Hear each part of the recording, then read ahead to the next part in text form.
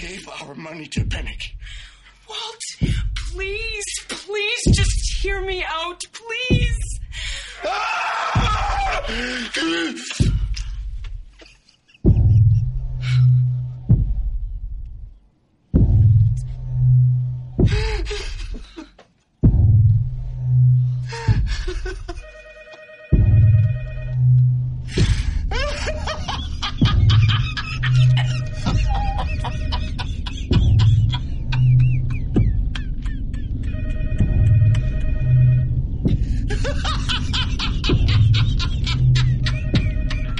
Hi, you've reached the White family. Please leave a message. Skylar? Welcome to Breaking Good, the officially unofficial podcast for AMC's Breaking Bad. I'm Jim. And I'm Aaron. And this week we're going to be covering the best hour of television I have ever seen. Mark Hamill as the Joker, ladies and gentlemen. I like that. Fan-freaking-tastic. I don't know about the best hour, but the best 10 minutes. The best 10 minutes, hands easily. down. Yeah. Phenomenal. In case you don't know, we're talking about Episode 11, Season 4, Crawl Space. Do we have any news this week? Well, you've got this crazy Don Quixote idea to try to get us elected to the 2011 People's Choice Podcast Awards. Oh, see, I wish I had this idea. This was actually a listener who said, hey, are you guys shooting for this? Geraldine? Yeah. Of the yeah. Papa Show? Mm-hmm. Yeah. I thought you actually arrived at that independently. No. If you want to help us out on that, I'm going to put the link in tonight's. It's actually just podcastawards.com. Okay, but So. you got specific instructions because it's kind of. I wrote an article on it. It might not be the user friendliest thing in the world, but Sure. if you want to nominate us for that, it's open until 9:30 or October 1st. Yeah. So we just need to get nominated, and then we'll be really whoring out for votes. Totally. In about a month from now. Yeah, in the month of October. So, but right now, the categories, just to be clear, are People's Choice and Entertainment. They don't have a TV. They have a movies and film, I think, or something like that. oh, that is small screen bigotry. Right? Yeah, as a white man, I've got to say that's the worst case. Moving on! Yeah, no kidding. So I'll post a link into the instructions on how to do that. If you want to help us out, Cool. that'd be great. All right. Any other news? The empty beer bottle can award. I think that's what it is. Yeah, It's a beer bottle They can. shipped you a crushed Pabst Blue Ribbon Yeah, can. right. Awesome. Yeah, that's what powers us. Cool. No. Any other news? Straight to the recap. All right, let's do it. So we start out this episode with Gus, Mike, and Jesse arriving at the makeshift hospital. Jesse busts in and says, "This place is filthy. We're not doing anything until we get this place clean." I think he's pushing his luck with the badassery there. I mean, A little bit, You need to let the doctors work. Sure. But apparently they don't give a shit about Mike. They're just like, let's take care of Gus. He's the guy who pays our salaries. Right. I'm going to work on him. Right. Now, I think they exaggerate a little bit that for effect because it seems to me that, whether Mike got attention, 30 seconds in or 2 minutes in, Mm-hmm. I think the doctor's right. You need to get Gus stabilized, the guy who's paying for everything before you move on to the hired gun. Maybe he hasn't signed the check yet. That's what I'm thinking. You're going to have to send the redhead and the fat man to Yeah, to make get him to sign it and UPS it, right? Yeah. But the poison is pretty fast acting, so you're probably right about that. But Mike was in bad shape. Did you see how much blood was coming out of his pants drawers? It was pooling up on the floors. And who knows how long they drove from Don Eladio's. I mean, they implied it's not that long. And in fact, since it looked like both Mike and Gus had passed out before they arrived, they must have been able to just describe to Jesse how to get there. So apparently, yeah. So I did notice that they're what they're doing with Gus is they're filtering out all of his blood. Yeah. They gave him a shot, which I assume was under some sort of antidote right into the tongue. Yeah, under his tongue. Do you think they actually shot. injected that in under his tongue, or during the filming, or no, just or in the story, or just sprayed it under his tongue? Because that's a good place to absorb. I thought they injected it. It looked short like of shoving it up his needle to me. ass, like suppositor Yeah, stuff. That's one of the most, I guess, readily absorbable places. I just don't know why you would inject other than to gross the audience out. Yeah, well, they like to do that. Yeah, with the Mike's ear and the box cutter and the horrible tub full of red goo. Oh yeah. The hideous womb. But this scene really impressed upon me how much of a mastermind Gus really is. He has thought of everything beforehand. And money. He's got their blood on hand. He's got okay. First of all, the hospital is set up, ready just in case anything happens. Right. He's brought the charcoal pills along. Like he knows what's going down here. Right. Yeah. I mean, like it costs like I don't know $15,000 to whip out my gallbladder on a scheduled basis, and that was at a pre-existing hospital. Yeah. Brick and mortar style. Doctors were there anyway. Nurses were there anyway.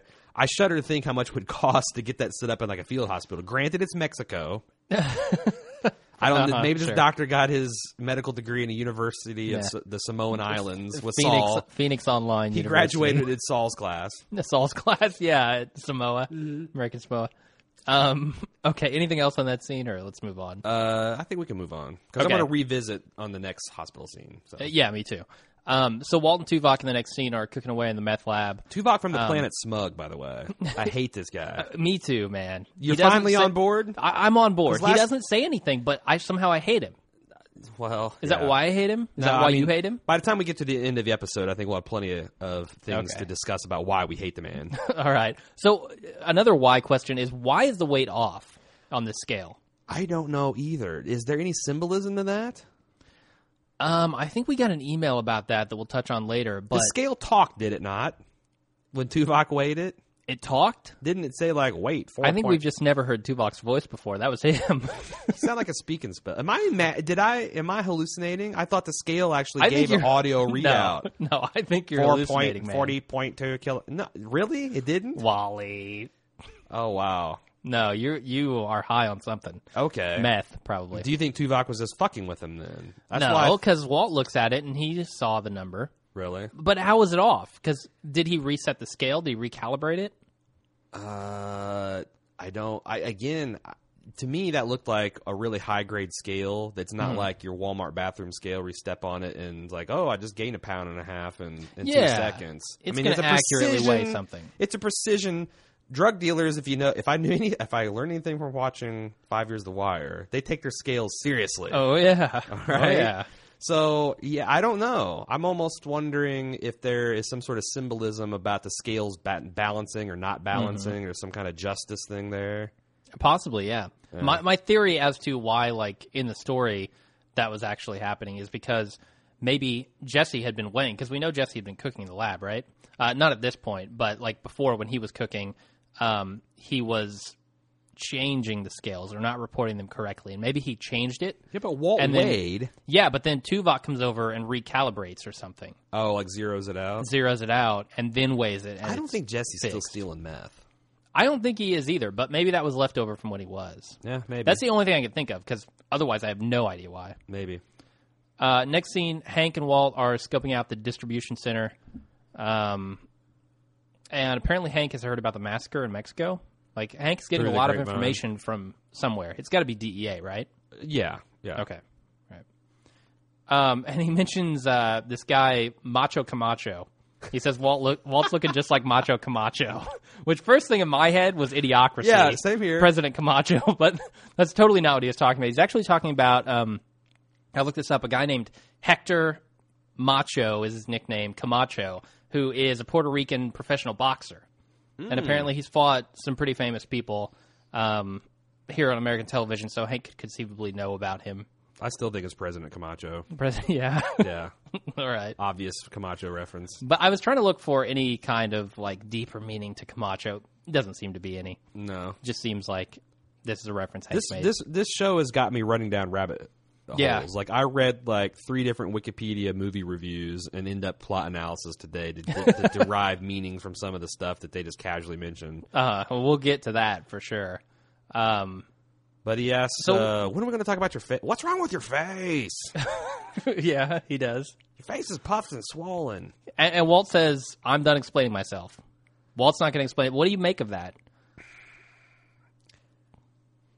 Riveting podcast here. I don't know. I mean, this whole season I've been waiting for the badass stage 2 ignition. Yeah. to boost him into badass orbit. And I keep waiting and it doesn't happen. And this was a badass line. I'm thinking, well, hell, there's only 2.8 episodes left at this point. We're going to see some full throttle Walt action at the end of this. And instead, we're served the exact opposite. So I have no idea. I mean, this season seems about Walt making these, stone fit. He's talking it mean, but he's walking it clean. And he should probably do the reverse, like Gus. Yeah. So, yeah. He needs to talk it clean and walk it mean. That would save him out of a lot of trouble. Sure. Next scene, we're back at the makeshift hospital. I think there's quite a bit more to talk about here. The doctor just said, my God, this man's ear. How long has this been untreated? There's nothing we can do about it now. I'll take it off. It's going to be notched the rest of his life. So I noticed here, very first thing, is that the shot opens on like the completely whited out plastic wall. And then it pans over to Jesse. And there are a couple times in this episode where we see something like shoot to white really fast. And then come back into a shot and show somebody. Like with Walt, when they pull the hood off of his head, when Gus has him in the desert. Right. You get the white out. And you got the white out, and then it fades into Walt. One of our listeners, which I think we'll mention later in the feedback section, said that when they're panning up from Walt in the floorboard shot, the crawl space shot, that there's a white light from the light bulb that flashes briefly. I'm not sure what that means, honestly, but it was interesting to see those similar shots with all the different characters like that. I mean, the first thing that pops in my head is it's symbolism of death. Seeing the head towards the light. So does this mean that... Yeah. I mean, Walt we know is going to die. I mean, that's a fact, right? Walt is going to die before the end of the series. That's what I assume, yeah. Not season series. Sure. Jesse? I don't know. Mike could.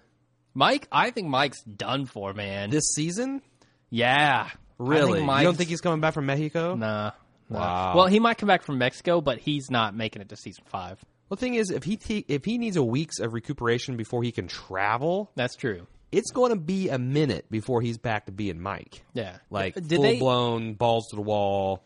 Don't give a fuck, Mike. Yeah. Did they say that it's going to be a week before he's back to normal? Did they? Okay. I thought I didn't so. catch that. There's probably a listener and they're going, yeah, but watching the show once and taking notes, I think that he's at a week. So speaking of Mike, we know it's at least 5 days, right?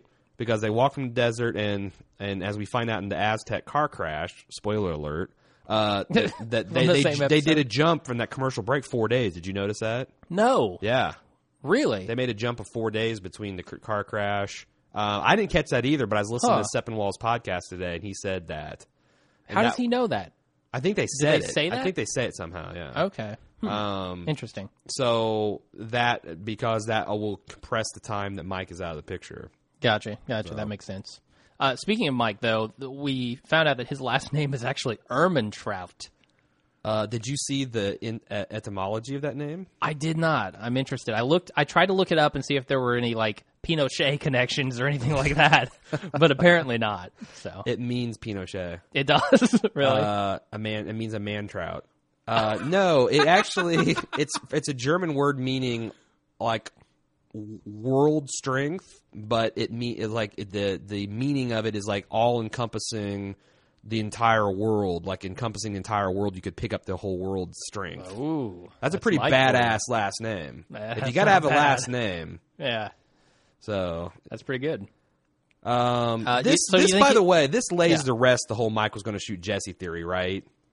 They have his blood. They had his blood in a crash cart with Jesse Pinkman's name right on it. I don't think they were planning on killing him and then reviving him. Let's shoot him so we can patch him up later. Someone on Reddit helpfully made it like an animated GIF that just showed it over and over and over and over again. And after watching that for about 45 minutes, I concluded there's no to me he was just. If anything, maybe going to do like a scan and cover Jesse while he was getting into the vehicle and preparing to do that. I actually think he was, if I was going to go meta again, reacting to the actors trying to anticipate the movie he had to make. Yeah. And someone in Reddit also pointed out that like that shot where you actually have to break glass and blow a bloody squib It's dangerous. And did you hear, not only that, but on the Insider, they were running 2 units, which they never do. Like 2 cameras? No, 2 whole units. Like there was a unit in Albuquerque proper doing some scenes because they didn't have enough time to do everything in 8 hours like they usually do. They had a whole second unit out in the hills of New Mexico at the mansion.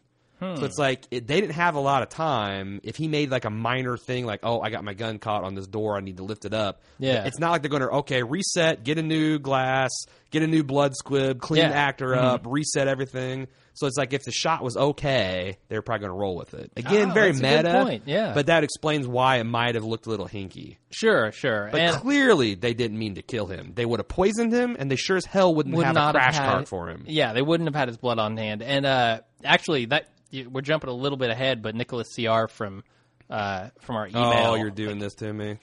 I have to. You're integrating? He mentioned it. Okay. Yeah, I have to. He mentioned it, and he actually... From Ottawa. From Ottawa? No. Yeah. Yeah, Nick why would you CR's assume from that? Ottawa. Is he really? Because Okay. me and him are buds. Well, you apparently have the inside info. I do. I have some inside Stay info out on Nick. of my territory. Nick actually he started a WordPress blog about Breaking Bad, and he's put his I thoughts... was going to say Breaking Good. I was like, creepy. No. No. No, about The officially Breaking Bad. unofficial podcast for Breaking Good. Nice. He releases Tuesday nights. No, he put his thoughts about the whole Mike shooting Jesse thing down. He's going to be doing a review of Salute, and that's going to be at tuckershole.wordpress.com. So, Tucker's Hole? So check that out. Yeah. What is that? Am I missing that? Tucker, the guy digging. There you go. I thought that was like an Always Sunny reference. No. Okay. Anyway. So speaking of the blood on hand for Jesse, how do you think they know so much about him? Has he ever given them his blood type? This is a little creepy. Yeah. I don't know, man. I mean, I'm trying to think. Well, maybe he's got people inside because Jesse got beat to hell by Hank. I'm sure that's what I was thinking, that Gus, when he was in the hospital, a man of Gus's means violating HIPAA law, no problem. He's violating every law. That's the one thing, damn that HIPAA. I can't get around that. If the doctor would only fax his medical records to me, but we need a disclosure form. Yeah. One thing he does know, and I don't think this is going to come into play at any time, but Jesse's allergic to erythromycin, which is basically just it treats certain bacterial infections. Yeah, like I'm allergic to penicillin. So, exactly. I don't think that's going to be a big deal at all. He's also allergic to ricin, in case you didn't know. Highly allergic. I think most humans are. Yeah. Let's see. Did we get everything? I think we really did a well-done deconstruction of that scene. Well, I was actually surprised how close to the border they were. They were only 6 miles in at that hospital. Which implies that they weren't very... Don Eladio's just overboard, which makes sense if you're running a drug empire that is about moving product to the United States. Because I don't think that Mexico is a primary market for meth and coke. I think they're moving across the border to the United States. Yeah. So that does actually kind of make sense. Sure. Let me ask you this. Uh-oh. Why do you think the doctor is such a dick? Like, hey, yo, bitch, this guy needs more blood. Well, fetch it yourself. Yeah. And in fact, the guy who's paying your salary is also paying you to get blood. Yeah, in fact, why don't you stick him and start the line and start the IV? You don't need a medical degree from that. It's just a minor surgery. Go ahead and do it. Right. Just kind of pour it in his mouth. Squeeze the blood into his mouth. It seemed like the doctor was being unnecessarily a dick. Yeah, because he didn't have anything to do with Gus at that point. Yeah, so I don't know. Maybe it's the whole gringo thing. I don't know. So next scene, Skyler gets a call from Saul, and she goes to visit Ted. No.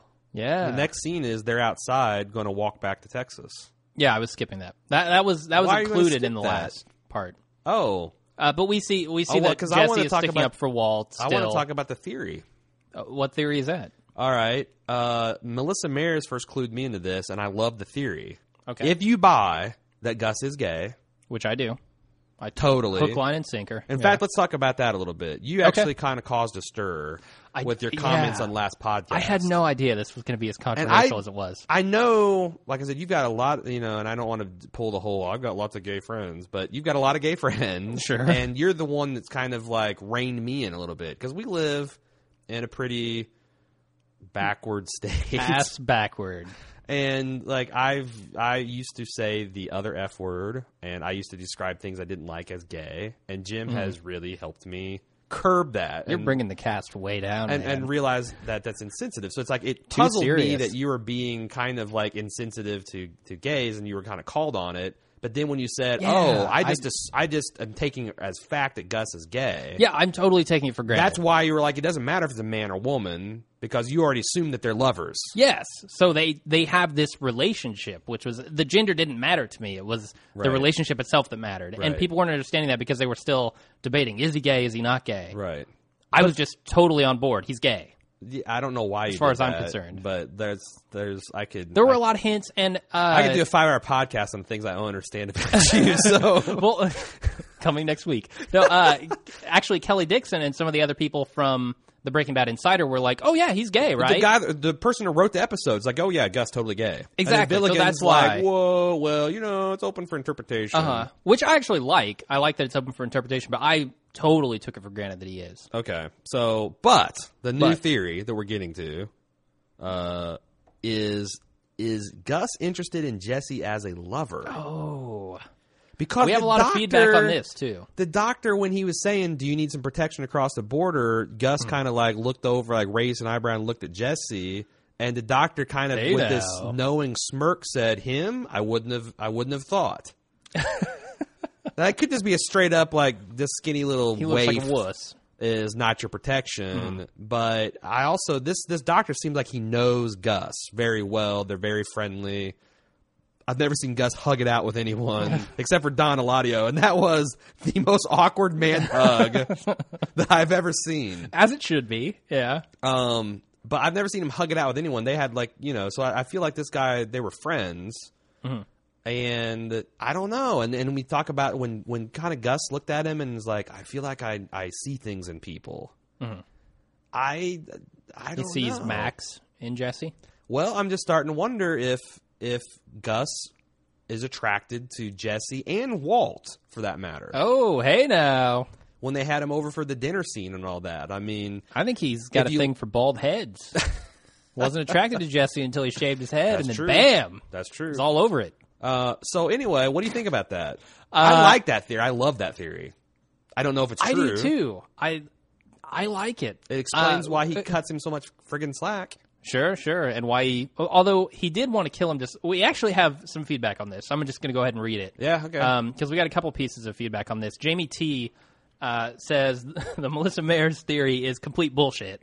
In I'll be sure to let her know. His or her humble opinion. He/she, I don't know if this is a guy or a girl. But he says, well, you shouldn't have an ambiguous name like Jamie. Yeah, it's your fault. Have a little male or female symbol next to your name next time. This person says, I give her credit for connecting the dots, but I don't think any of those dots are meant to be connected. People are reading way too much into the gay thing. If Gus was a star of the show, maybe, but he isn't, and I find it implausible that Villigan would give him that much attention. I don't know if I agree with you, him/her, because the thing that I love about this is even the secondary characters are getting attention in this show. Like, they are well thought out characters. They're not second rate. They swing your sympathy from week to week. They really do. Like, I'm rooting for Gus. I'm rooting for Walt. I'm rooting for Jesse, And a prime example of that is Jesse. Jesse, who was supposed to be a character who was killed off in the pilot episode. Right. Done. Gone. Survived this far. So, I mean, the secondary characters are a real force in this show. Did you read that interview with him, by the way? On with NPR, or listen Aaron to Paul? NPR? No, NPR and Terry Gross. I didn't get a chance to listen He to says that, like, Villigan and Cranston fuck with him all the time.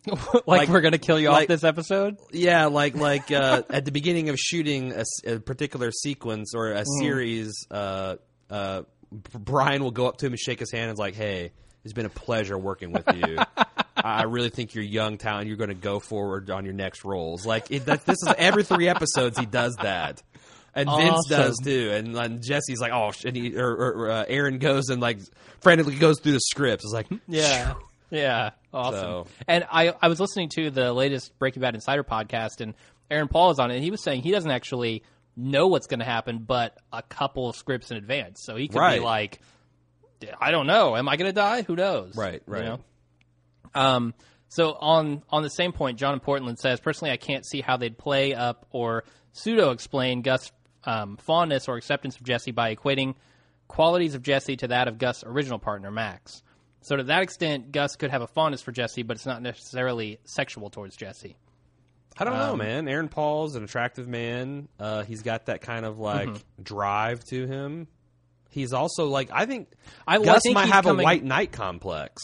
He rescued Max from this poverty-stricken situation. Yeah. He sees his addict trying to, with this inner strength. I mean, I totally buy it. And I think that's where John is coming from. I don't think... It's an unfalsifiable theory at this point, but I totally buy it. Yeah. I don't think John is assuming that Gus is gay. I think he's still up in the air on that. And if he's not, sure, he could have this fondness for Jesse in another way, not sexual. Is that the ever bold John P. from Seattle? John from Portland. I don't know. Oh, from Portland. From Oregon. I think it is. Again, if you wouldn't trample on my territory, we wouldn't have this problem. Yeah. Anyway, so are we done with that scene then? Can we move on to the Skylar and well Saul? Deconstructed that one too, yes. Okay, so Skylar gets a call from Saul and she goes to visit Ted. First thing I noticed about this scene is they open the shot. Oh, there was a Hotels.com commercial in between the commercial break. Got this email. And shoot, it's his last name is K. I'll give you credit later on in the cast, man. He said, "Hey, did you notice the Hotels.com skydiving commercial? The clay girl totally looks like Jane." I didn't notice it, but all right. Next time I'll notice it. Because I actually read that during the episode, and it was on again, and I lolled. Yeah, it's pretty striking. She does look like a claymation character. Continue. Okay. Way. First thing I noticed in this scene is it opened on a phone, and phones have been Skylar's theme for the last half of a season, right? Every time you see Skylar, she's either on the phone, I guess, or she's dealing with a problem that she was talking about on the phone or something. I guess. Phones. I talked about this last cast. I think that the voicemail speakerphone thing is just kind of, it's the laziest type of storytelling that this show stoops to. Yeah. Which is, they're still jogging. It still works. They're running 5 miles, but it's as lazy as they get. Sure. Also, listener Lash wondered where Holly's been. There she is. There she goes. Yep, she's dressed up like a pink teddy bear. Silent. Again. Never hear, only cries in dramatically appropriate points. She's the perfect baby. She really is. I want really that baby. Is. Yeah. So we get, when Skylar goes over to Ted's house, we get a shot of Chekhov's rug, which Ted trips over and takes a look at and then goes to answer the door. Yeah, can we agree that the Chekhov thing is becoming a little bit overplayed at this point? Every friggin' review I read today for the news post, check off something thinking they're clever. And I thought I was clever too 5 podcasts ago. Yeah, we've been doing this for a season now, and it's Chekhov's everything. First episode, there was a Chekhov's box cutter. I'm gonna start calling it Sulu's. It's Sulu's rug. Okay. Yeah. I'll call it Beneke's rug. Okay, I like that too. Yeah, the Beneke's box cutter. All that. I think Beneke's rug is actually on Skylar. Beneke might be wearing a rug. All right, I don't know. We really shouldn't drink the Imperial Porter before we do this cast. No, we're good. You're just bringing us down. Okay. So we do find out that the story Skylar gave to Ted was the gambling story, she's been giving to everyone. And while I was watching the scene, I could not help but think Skylar looks freaking insane. Her light blue eyes with that dark makeup, when she opens her eyes real wide, make her look freaking psychotic. Yeah, she's got the Reba McEntire eyes. People that know Reba McEntire are nodding right now in the podcast. They're like, oh, Reba she's got McEntire has red hair. Eyes. That's all I know. Crazy eyes. All right. Yeah, because I felt like she's trying to steer this conversation. When Ted's like, I can't take this money. Is that because I'm hearing you that it's not enough money? No. Where are you getting that? Are you trying to blackmail me, Ted? What? No. We speaking the same language? It's like she was trying to herd him into how much money does it need to make this go away? Well, she doesn't have much more money left. This is the problem. True. She's got to know this. This is interesting. I thought she was really, at the blackmailing point, I thought Skylar's really overplaying her hand. Yeah. But she got quite a bit more ham-fisted later on in the episode. Sure. I actually didn't think that Ted was blackmailing her at all. What did you think? No. He was actually, I don't know why. See, I don't know. Ted came off as a really stupid, stubborn ass in this episode because Skyler's got a good point. Oh, yeah. Like, when we were committing adultery and I was cooking your books to help you out and stay in business, you didn't have any problem. But $1 now million in tax evasion. I also thought it was a good note. Someone from Reddit pointed out that Luxembourg, I guess, has some of the laxest banking laws and strictest secrecy laws in the whole world. Huh. So, like, nice. Saul is showing a little bit of his chops here by funneling things through Luxembourg, because if the authorities went to go backtrack that, fucking dead end. Brick wall. You'd have some smug German banker being, I can't do German accents. It'd be like trying to get past Huel. Yeah, exactly. You'd trip on a rug and you'd break your neck. It'd actually be quite a bit harder. Oh, yeah, I guess from that, yeah. And I actually wrote in my notes here, Ted is going to be dead in a few episodes. In a few minutes. I lost the over-under on that one. I think so, yeah. So I was listening to the Breaking Bad Insider podcast again today, and Villigan actually says that he thinks Ted is blackmailing Skyler. Really? Yeah. Really? Now, I know he didn't write this episode, but that's his take on it. I didn't pick that up. I thought Skyler was blackmailing herself. On the Gus gay thing when the writer and the editor's like totally gay, but he comes out on this? Yeah. Fascinating. So apparently he was, but I didn't pick up on that. He's the worst blackmailer of all time, because once she starts picking up his blackmail, he should have been. He doesn't accept it. I didn't say that. I mean, it just I don't know, man. It's really if weird. If that were to happen to go down like that, then I would take the money. But yeah, whatever. But one thing I did pick up on with Ted is I feel like there was something he wasn't telling her. Something else is going on here, because he was very cagey for no real reason. Why didn't he want to pay that money? I have no idea, and there's nothing that show gave us to do. It almost seemed like it was a pure plot contrivance. Either that, or there's something coming back to haunt Skyler very soon. Because what's her storyline now? Is the whole family going to disappear? Well, the thing is the thing that we don't know is, I mean, Ted didn't know that all this. He didn't know he was going to bash his head in the ground and die, and he didn't know he was going to be strong armed by meeting Eating Man and the redheaded, EPA agent. Yeah. So, like, I think you have to assume that he knew that to have a greater theory of what was going on in his mind. I don't. Maybe he had a moment of clarity, like, you know what, I'm going to take, because I put in my notes, like, how in the hell does he think that paying the debt and not going to jail is worse than having the debt there, going to jail? Like, he listed, I'm still going to be bankrupt. I'm still going to lose my house. I'm still going to have to pull the girls out of private fucking school. Well, yeah, and also you're going to have to go to jail. Yeah, add that on top of perhaps the problems. Federal pound you up the ass jail. Yeah. So, for $600,000 tax evasion, it makes no sense. No, something has to be going on that he wasn't saying. But there's nothing that really holds. You're right. On there's nothing there. So it just felt like it's one of those random chaotic things that, again, Skyler feels very much season 1 Walt. Unintended consequences and just rule her day. Yeah, and we'll get into that. Oh, yeah. And then the last scene of this episode is wow. But the next scene, we've got Gus visiting Hector. Good stuff. Really, really good stuff. We actually got an email because you noticed this during the episode that you said, hey, they're playing Bridge over River Kwai. And we got an email from listener Joe asking us about the significance of that movie. And I think you did a little research into this. Well, I've seen that movie a long time ago, and it has Obi-Wan Kenobi in it. Okay, but he plays a colonel that is interred, is a prisoner by the Japanese in World War II, and they're tasked to build a bridge over this river. And at first, he fights it, but for whatever they kind of break him, and he decides because his men were building it kind of like to sabotage it. And he decides that, what we really need to do is we need to make this bridge. We need to really be professional about it. And then, in fact, they change the location to a more favorable location. He makes sure that he builds it to write the code and it's done everything well. But at the last scene in the movie, some other saboteurs have gone there to blow it up. And at the last minute, he finds out about the plot and he alerts the Japanese to it. And just as the things about to unravel and you see the first of the troops or the dignitaries crossing the bridge, he has this moment where he realizes, what the hell am I doing? And he actually says, what have I done?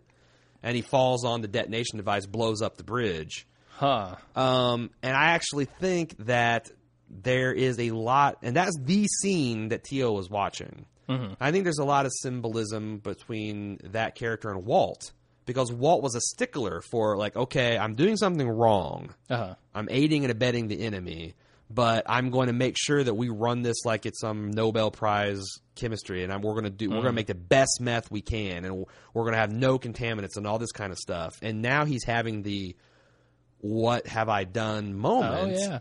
And in the movie, then the colonel blows up the bridge. Mm-hmm. What's Walt going to do? And several listeners have actually said, and we'll get to that in the spoiler section.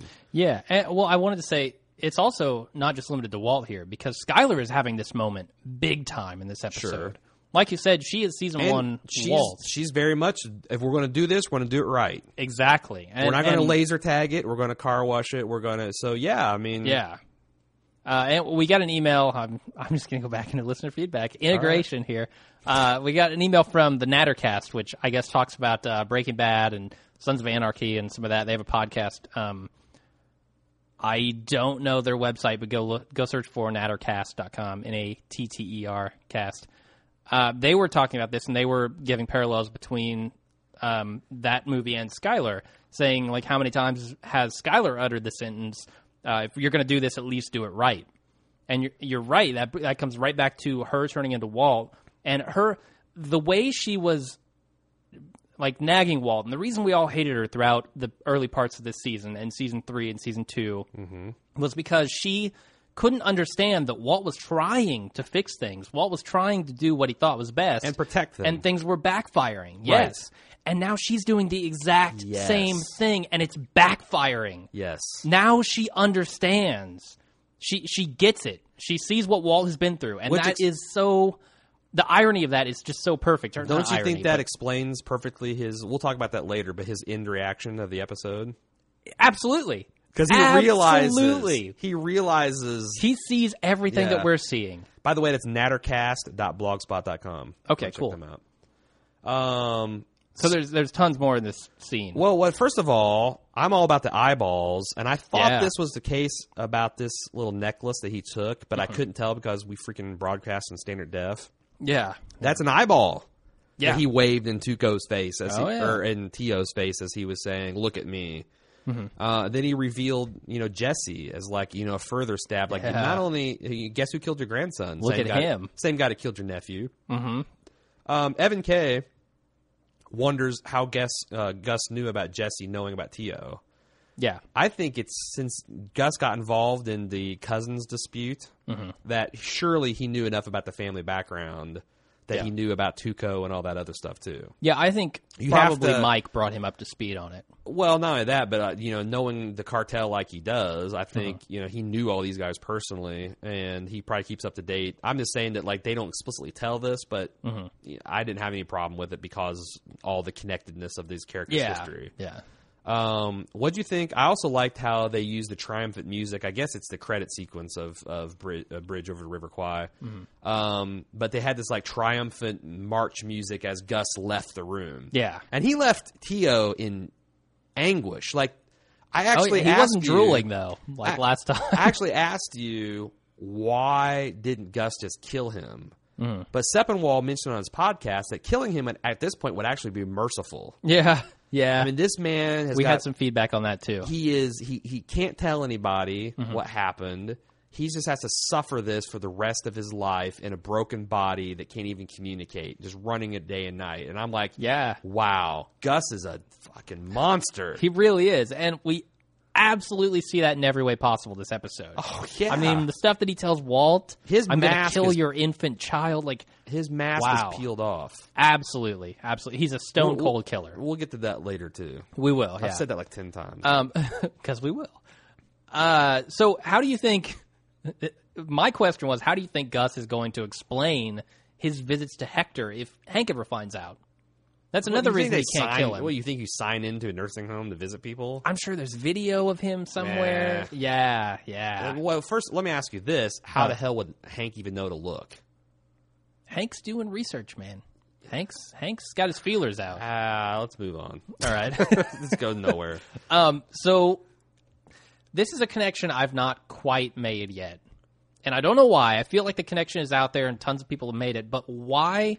Like, what is the significance of Hector not looking at Gus? I have no idea. And Okay, that's one of the questions I'm really intrigued at. Yeah. I really don't know. And I feel like I've read this 4 times, like the significance of it, and I just haven't absorbed it. When Gus was dragging that chair back, I thought he was going to slam it over him WWE style. That would have been like awesome. It looked like he was going for the bam, old man. That would have ended up on YouTube so fast. Guy hits cripple with wheelchair or with chair. Yeah, I have no idea what the significance of, but obviously this eye thing. Mm-hmm. I think your coffee theory still has legs. Oh, we haven't seen it lately. But I feel like that's played out. Oh, you think that and culminated in the poisoning? Yeah. Okay. Yeah. But we still got the cigarette hanging out there. Yep. We still got Gus forcing T.O. to look at him. We still have Jane hanging out there. The Jane is still that shoe hasn't dropped yet. Mm-hmm. And also, I don't think Gus has long to live. I agree. I kind of think that 413 shit's going to go down and Gus is going to exit. Yeah. So if he's going to wrap this thing up with T.O., it better happen this next episode, or they've really wasted a lot of key dramatic moments. Sure. So I don't know what the significance of him looking at him, really. You should make that official prediction. What? That the T.O. will... there will be a resolution with T.O. I don't next know. episode. I'm more sure that Gus will die before the end of this season. But I'm still not sure enough to make it a official prediction because Billigan is just zigging where he should be zagging, man. That's true, but we caught him twice. We both caught him once this episode. Yeah. We figured it out. Yours was pretty impressive, actually, because I think you called this. I was going to suggest another scoring method for our system. One more favorable to you, perhaps? No.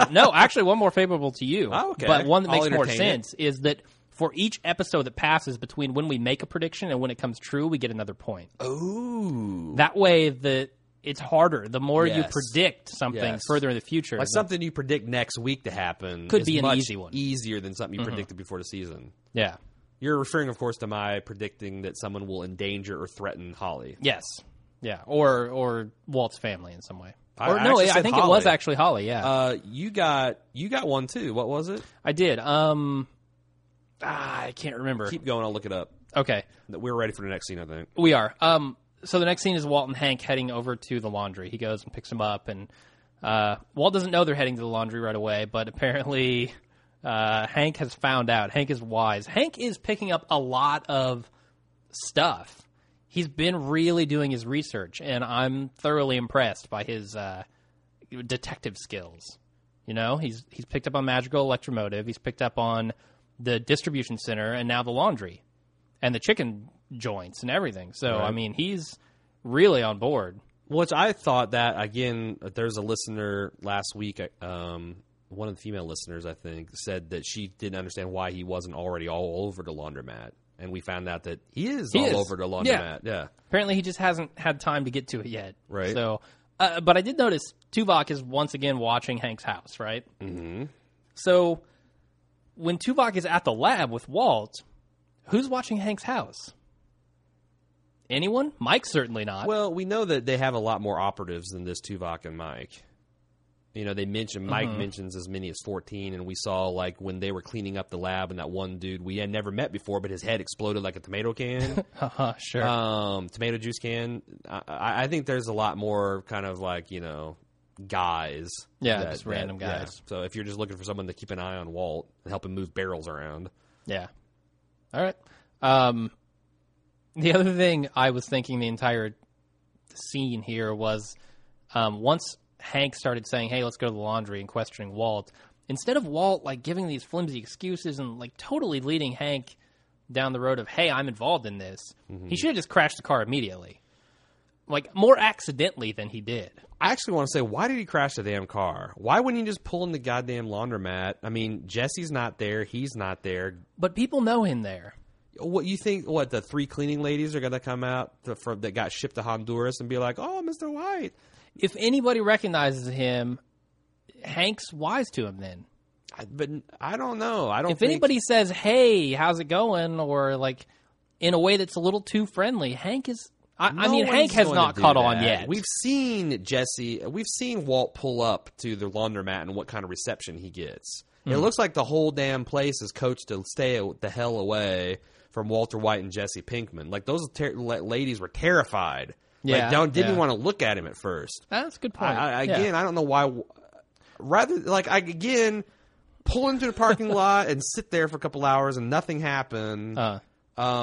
Or wreck your car. I understand. Well, it is an panicking. Aztec. Might as well. Let me look up its safety rating. Maybe you can get a Dodge Challenger or something. I don't know, man. To me, that seemed a little rash. That kind of stretched my suspension of disbelief just a little bit. But yeah, whatever. like you said, he's panicking. He doesn't know what to do. It's very much like the last scene or last episode where Hank wants him to put the GPS on Gus's car, and Mike's sitting right there. Right. We know there are cameras, so. I kind of try to find a connection to the 3 Days of the Condor because, like, every single time Hank throws out a movie reference, it's relevant. Like the French Connection and all this other stuff. I can find nothing. What good are you? I actually asked the listeners in the news post today. It's like, if you find a connection, please let me know, because I read the Wikipedia article and I don't have time to watch the movie. But to me, it just seemed like a random. I don't even know what the reference was talking about. I think I need a new co-host because we have a listener who sent in an email. Good. Talking about it. We'll get to that. All right. So next scene after the crash. Apparently, we jump forward 4 days. We jump forward 4 days. Hank is back in bed. Walt has been to the doctor, who apparently broke his nose, got scratched up again. I don't know. Which we wondered about that last episode. That, like, Jesse kicked his ass, but not that badly. Not, and we've seen him in the nose bridge and all that kind of stuff. Exactly, in the green shirt, and we know he had to get banged up sooner or later. Do you think that Hank at this point buys that it's an accident? No, I actually think when I looked at his reaction and I watched that scene again, I think Hank is very suspicious of Walt. Because, like, when Walter was trying to say, the guy came out of nowhere, and Hank's like, no, he didn't. Yeah, I saw him coming a mile away. And you were acting fucking weird up to that point. Yeah. No, I totally think that. And his kind of, like, he was joking, but not in full Hank mode. It was kind of like... It felt very much like when he suggested that WW could have been Walter White. Yes. Back like 3 or 4 episodes ago. Which we know from Dean Norris's interview. He says, I deliberately played that like I'm suspicious of Walt, but then Walt sufficiently... I think he's now very suspicious of Walt. Because how do you explain what he just did? Now, we only got about another episode or two to wait to find out whether this bears fruit, I think. Sure. So, but I honestly read that scene as him being very suspicious of Walt, and his Hankisms were much more forced. Yeah. Less natural and, kind of more suspicious and interrogation-like. Sure, I totally agree with you there. All right, cool. So Hank also mentions that he ordered a hand-controlled Tahoe, like a Gimpmobile, as he says, and as Walter Jr. really, really likes. Whose dime did he do this on? His own dime? Because he's not...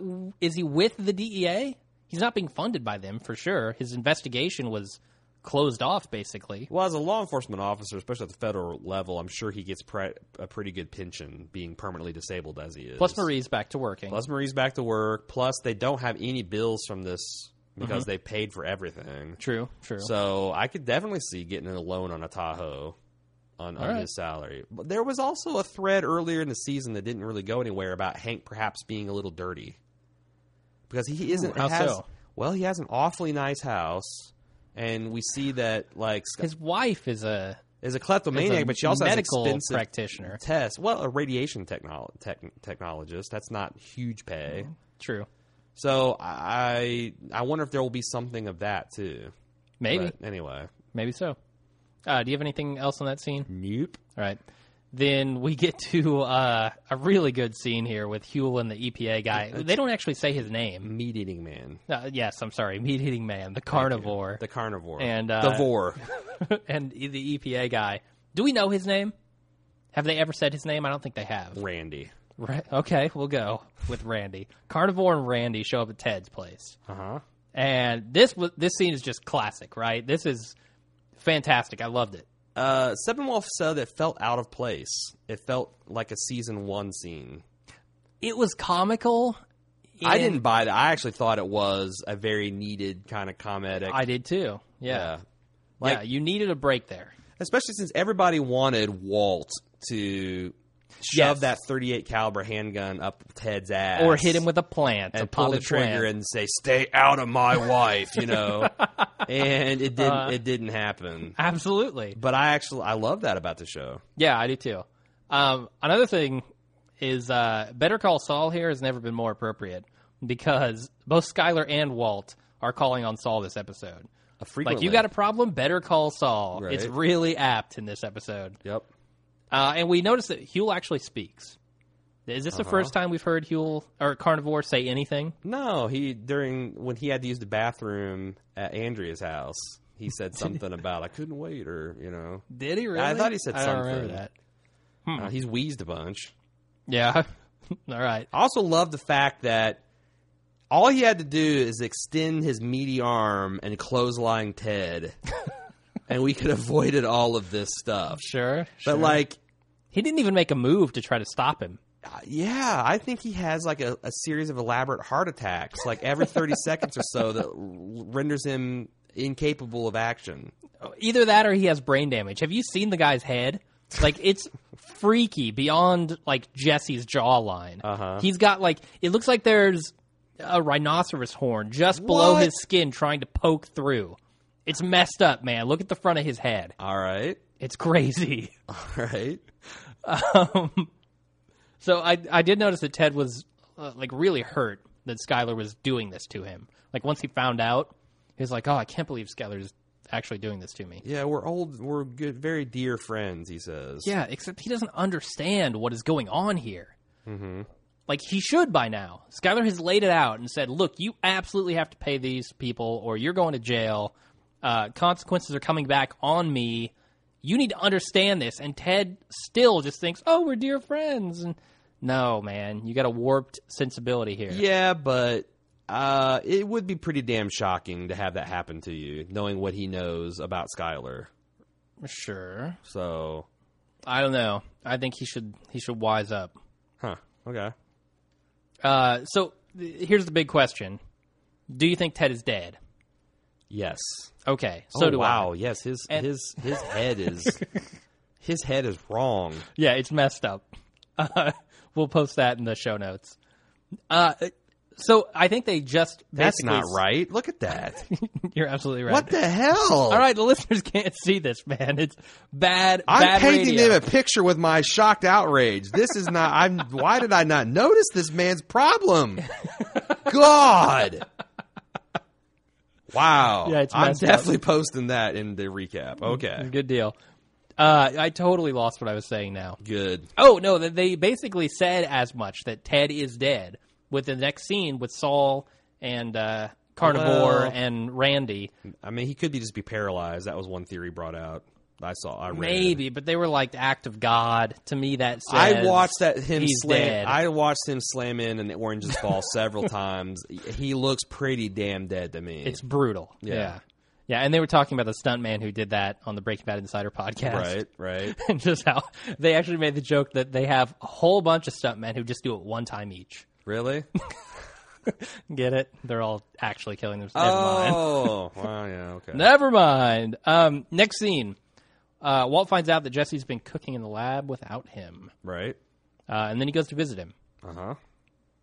So, what do you think about this scene? Well, first of all, I like how Jesse is like not taking any Walt shit from the jump. Like he shows up at the stuff and he's got his hands on him. Get the hell out of my house! Pushing him like, like you want more of this, old man? I see your nose is busted up. I'll do it more. And he's also very protective, I think, of Andrea and Brock. Yeah, and outraged because he's kind of got this Huxtable thing going with him. Oh, sure. And Hank is bringing this toxic meth thing into his life. So. Yep. And Andrea's got to know, because Saul was kind of like, when she was probing kind of like, where is he getting this money? Is he in any trouble? And, Saul's like, well, Jesse. And she does know Jesse. Sure. So she knows too, and I think this is just an uncomfortable reminder. Also, by the way, whichever listener said that he thought that Jesse got out of there to go talk with Andrea. Yeah. Very nice, because I didn't pick that up. With Saul last episode. It was a couple episodes ago. Or a couple, yeah. If he was scoring under your new method, he got like 5 prediction points there. Oh, yeah. I do like how Walt has to kind of sneak around. This is like right before this scene, but Walt has to sneak into his lab now because Hank could be watching. And they didn't say that. They just implied it. Well, and I was like, which I really like. Does the laundry have to be dirty? And Tuvok's like, no. Yeah, it doesn't have to, but it is. But back to Jesse, I just love his outrage. It's like, you brought your DEA brother. Like, now Walt is the fuck up. Yeah. Walt is the Jesse. The student has become the master. It's so awesome how he did that slowly over the whole season. And how we thought that was going to be Walt turning into Gus. Right. And he pulled it over on Walt us. begging actually kind of got me emotionally involved. And I'm like, wow, Jesse's going to crack here. Because he was like whimpering and almost on his knees. Like, please, I beg of you, help. And Jesse said, last time I asked you for help, you said, I hope you die. Or I hope you get buried in a barrel in Mexico. So I'm not going to help you. And then what do you think of the prodding? Like, I called Tuvok right? He's rotten to the core. Tuvok's an asshole. Oh, yeah. Nobody likes Tuvok. Right. I'm just surprised we haven't seen... He was an asshole on Voyager. He's an asshole on Breaking Bad. I'm just surprised we haven't seen the Don't Tase Me Bro pics on Reddit yet. Where are they? I don't know. Maybe that... Is there a meme, too, played out for Reddit? Maybe so. We might have found one. I'm going to make one. Anything else in that scene, or can we move on? No, we can move on. So we come back from commercial, and Gus is warning off Walt in the desert. Only Gus can make stepping out of a Volvo station wagon badass. Yeah, he's pretty badass. Station wagon. Not just guys... a Volvo, it's a Volvo station wagon. The name station wagon is lame. Station wagon, have you thought about it? Station wagon. A wagon is a pretty lame It's name. a wagon that goes between gas stations. A wagon implies slow. Wagon implies like you're going to chalk that sucker up and ford the Oregon River. Yeah. And it's going to flip over, and Grandma's going to get diphtheria. You're going to get dysentery. You're going to lose all your ammo for hunting bear. Sure. Yeah. What did you think about? There's a couple of really neat, tricksy visual effects here. First of all, as you mentioned, the fade to white. The flash to white, is black to white when they pull off Walt's blind. Mm-hmm. But I thought the killer was the wide shot of Gus, and Jess and Walt talking, and the cloud. Incredibly light cool. and rolled over into darkness. Now, do you think that was actually them? Because the audio is all dubbed, they could have just stood there for like an hour waiting for that to happen. Sure. Do you think, or could it have been CGI, or does it really matter? Do you not even care? I mean, it doesn't matter as far as the story goes, but honestly, it felt to me like it was real. It did to me too. Because I've seen that happen before. I've spent a couple years in the plains of Texas, and I've seen it happen, and it was always kind of like, when you see the world kind of go to darkness when a big cloud patch rolls over. It feels very off-putting and otherworldly. Mm-hmm. And it's very, very cool. And I think that maybe they saw the cloud coming, and they were like, hey, let's get under this, and let's film it. Because I don't know how else you do that. Because they timed it to where they were actually filming the scene while it happened. Well, but they were, again, really this wide-angle shot, they're just standing there. But they're not, because they've lined up the dialogue with Walt's actual motions. Dubbed, dude. It is dubbed. What? It absolutely his is actual motions, he's on his hands and knees, really? I didn't notice but when that. he coughs, his head moves forward and he leans forward and stuff like that. So right. That's impressive. They must have been filming on purpose and filming this scene during that happening. Right. So kind of crazy, but very, very cool shot. Mm-hmm. And we actually got some listener feedback, which we'll get to on that subject, which is very cool, interesting theory on that, I guess. Mm-hmm. The other thing that I thought was really cool in this scene was Gus. Gus is just heartless, man. Well, I love how everything that we knew about Gus has turned out to be a lie. Uh-huh. He said in season 2, as a contrast to Tuco, I find fear to be a very poor motivator of people. Bullshit. Yeah. In the end of episode 3 or season 3, he said, I abhor violence against children. I never order the death of the children. Bullshit. Yeah. This whole talk about family, I don't believe he has a family. This man, And now that he's killed, I feel like now that he's killed the cartel, nothing is holding him back from just being an arch super villain. Like, that was the one thing keeping him kind of in check. Is that there was a bigger supervillain. But now he's in full-blown mustache-twirling Lex Luthor mode. Absolutely. Yeah, and when he steps out of that car and he walks up to Walt and he's just like, "You are done." Mm-hmm. That, I thought he was going to kill him, honestly. I will say, I got to give Walt some balls props because he called Gus's bluff. He's like, but I thought it was also sad that he finally realized that Jesse was true blue where it counted. Just too late. Like, Jesse, after all you've done, after all the wedges you've driven to us, Jesse still is loyal to me and won't let you kill me. Yeah, absolutely. But then Gus shut that down and is like, well, here's the thing. I'm going to kill your brother-in-law, and if you interfere, I'm going to kill your wife, I'm going to kill your son, I'm going to kill your infant daughter. Heartless, man. I got to ask this guy. Why did Gus tell Walt about killing Hank at all? They've kept Walt in the dark about so much, it would seem very simple to just be like, you're done. You're over. And you can you owe Jesse your life, but you get out. I don't ever want to see you again. If you see you again, you're dead. Why do you have to tell him that he's going to kill Hank? He should have just said that he's going to kill his family if he doesn't leave. Do you think stay out of it? Do you think that maybe he was worried that he would involve Hank somehow anyway, so he'd said that as a kind of a way to cow him? Like, I think you're so craven that if I tell you that I'm going to kill your whole family, that you will not interfere. Maybe. I really don't see a point in doing it other than to maybe keep Walt from being so shocked when it happens that he'll just become enraged and try and come back after Gus. Maybe like giving him the heads up would be enough for Walt to like come to peace with Hank dying, maybe, in Gus's mind. All right. Well, I feel like we need to move on. So, all right. So let's talk about the best 10 minutes of television I've ever seen. It kicks off in Saul's office with the A-Team basically saying... Act of God. Yeah, right, all that. Yeah. So the check's in the mail onto the IRS. There's no getting that money back at this point because Ted's dead. Yeah. Or incapacitated, whatever. So we see Walt literally barge into the office and saying, "I need the disappearing man." And it turns out he's a vacuum cleaner salesman. Sure. What do you think about the way they use vacuums in the show? Like, what do you mean? In season 2, Walt hid money in a vacuum sweeper bag. They had a prominent shot of Jesse's Roomba. It seems like this show's obsessed with cleaning. Like, now we're talking about this, that the ultimate cleanup man is fronting a vacuum cleaner store. There's the car wash, the laundry. Yep. Everything's trying to, launder and wash and clean up messes. Do you think there's a thing? Do you think that basically every time there's an Enterprise, Villigan's in a writing room saying, "Can we make it cleaning related? Can we get some Formula 409 in that shot?" I think it's a theme. I think it is too, yeah.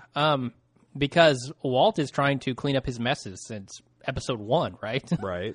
I mean, that's what he's been doing the entire time. So, yeah, it could definitely be a running theme. So he's going to, but Saul says you've got to get the money before you make the call because it's going to happen fast. Yeah, and you're going to need that $500,000 to make this happen. Blah blah blah. Yeah, he doesn't do it until he is paid. So Walt runs home, gets into the crawl space, quickly finds out there's not enough money. Well, when Walt busted into Saul's office, I was like, oh my God, Walt is in full-on panic mode. Right. And that was Saul just the tip of the iceberg, though. Saul also looks sick. He does, yeah. Like I think Saul might be a little over his head at this point. What is Saul in danger from at this point, though? He's on the wrong side of the Gus versus Walt fight. Gus came in and said, "This guy's going to kill me and my whole family and all this stuff." I mean... Maybe. I just don't... He killed Victor... for being seen in an apartment. I mean, you don't think he'll kill some 2-bit lawyer? Although he is a celebrity in Albuquerque. Yeah, better call Saul. Anyway, so yeah, let's talk about the final scene here. I thought this final scene was very, like, I've made a lot of Godfather comparisons. This was very Goodfellas, Walt's like just desperation and Skyler's like, anguish, very much like Henry and his wife's scene in the final moments of Goodfellas. Absolutely. I don't know. And just like in the middle of, because that's the thing, like when he finds out there's no money and she gave it to Ted, first he just screams because he just realizes, oh, I've just sentenced my family to death. Yep. And just as he cracks up, Marie calls to let him know that Saul's already made the phone call. So, that's the last thing. He could have made this, delayed it a little bit. You can't go back on it now. But now the DA's he's already interfered, which is the thing that Gus said was going to get him killed. Yep. So the trigger has already been, the bullet's out of the barrel and going towards Walt's head. And I like how both Skyler and Walt are to blame here. Oh, yeah. You can't put the blame on either one of them individually. It's both of them. They're in this together now. And Skyler making such a big deal in like 403, no more lies, no more secrets. Mm-hmm. She got caught up in the same game. Yeah, man. It just happens. That's how it happened to Walt. That's how it's happening to her. So we see James Posniewak at the Times mentioned that like this is literally the lowest point Walt can get. He's underground, lying on the dirt, essentially dead, and he's very much like he's surrounded by dirt, and like that little scene was like almost like the top half of a casket. Yeah, and he also was striking the stereotypical Jesus pose, the cruciform pose. So a lot of symbolism in that shot, very obvious. The other thing that I noticed in that shot is when they pull away, it felt very much like the shot with Jesse with his heroin, like where they pulled Jesse up off the bed. Only instead of Jesse floating up towards the camera, Walt stayed down and the camera receded. Yeah. So it's like kind of like instead of ascending to heaven, Walt was going down to the personal hell. Yeah. That was an interesting shot for sure. The other thing that made the scene so intense was the music, man. The music is just incredible here. It had that hammer kind of... And it's not really even music as much as it is noise, but it's just rhythmic, and it just really makes you feel the emotion. It reminds me of when we talked about the 401 box cutter, when they were doing the cleanup after Victor had died and had that industrial throbbing kind of music. Similar kind of ambience there. For sure. So immediately after the show on Facebook, we got some feedback. Lynn M., she's all on the Walt getting a brain tumor. And she thinks that explains his kind of emotional instability. Well, the other thing in the scene is when he's running through the house looking for his money, he's coughing. Yeah. So, and I don't think he's just coughing because he's out of breath or anything or hurt. He's coughing because the cancer is back. Which, by the way, it's been a while since we heard Mike cough. That's true. Interesting. Although he's shot now, I don't know. She continues, says that she thinks Jesse's going to now continue to take the high ground and make better choices while Walt continues to descend into madness. Mm-hmm. Anthony, I was going to say D, but we've already called him De Grosso, so he's going to maintain that nom de plume. He said, am I the only one that's now still rooting for Walt? I think so, yeah. I don't know, because I saw a lot of feedback on the internet saying that this episode made Walt sympathetic again. That he's finally realized being on the other end of the stick with Skyler and having all these things plot against him and his best intentions, that now he's become sympathetic again. I take the whole thing into account here. Walt has done some nasty things. Well, yes. I think I want to talk about this more like in the spoiler section. Okay. Because I got some thoughts about this, but I don't want to risk spoiling the listener. Why doesn't Walt go to Jesse for the money?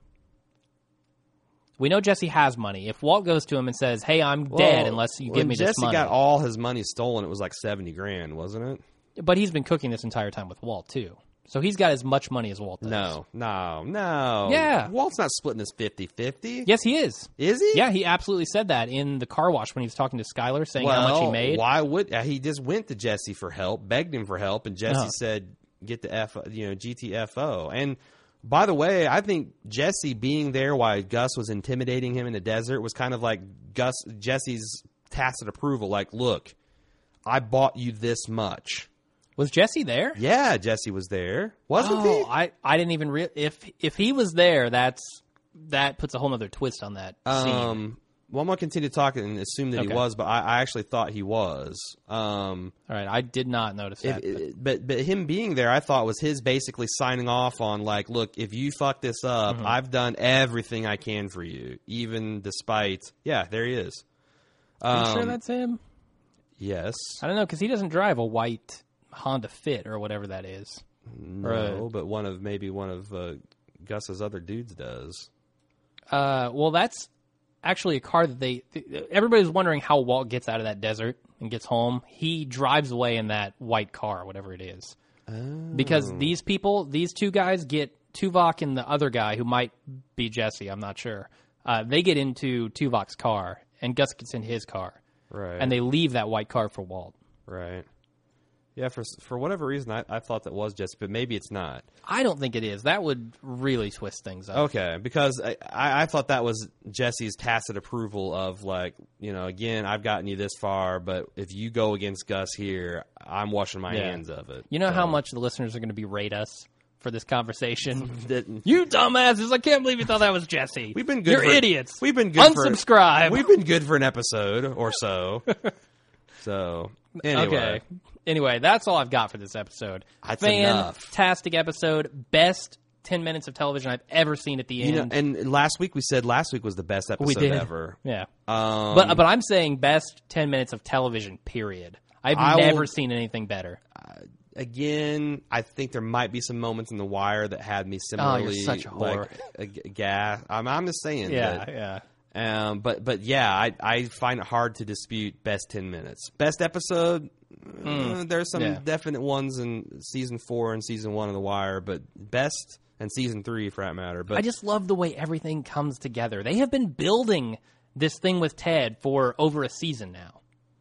They have been building this elaborate weave of plot points to come to a head right here. And this isn't even the finale. Like, most series would have this as the finale cliffhanger.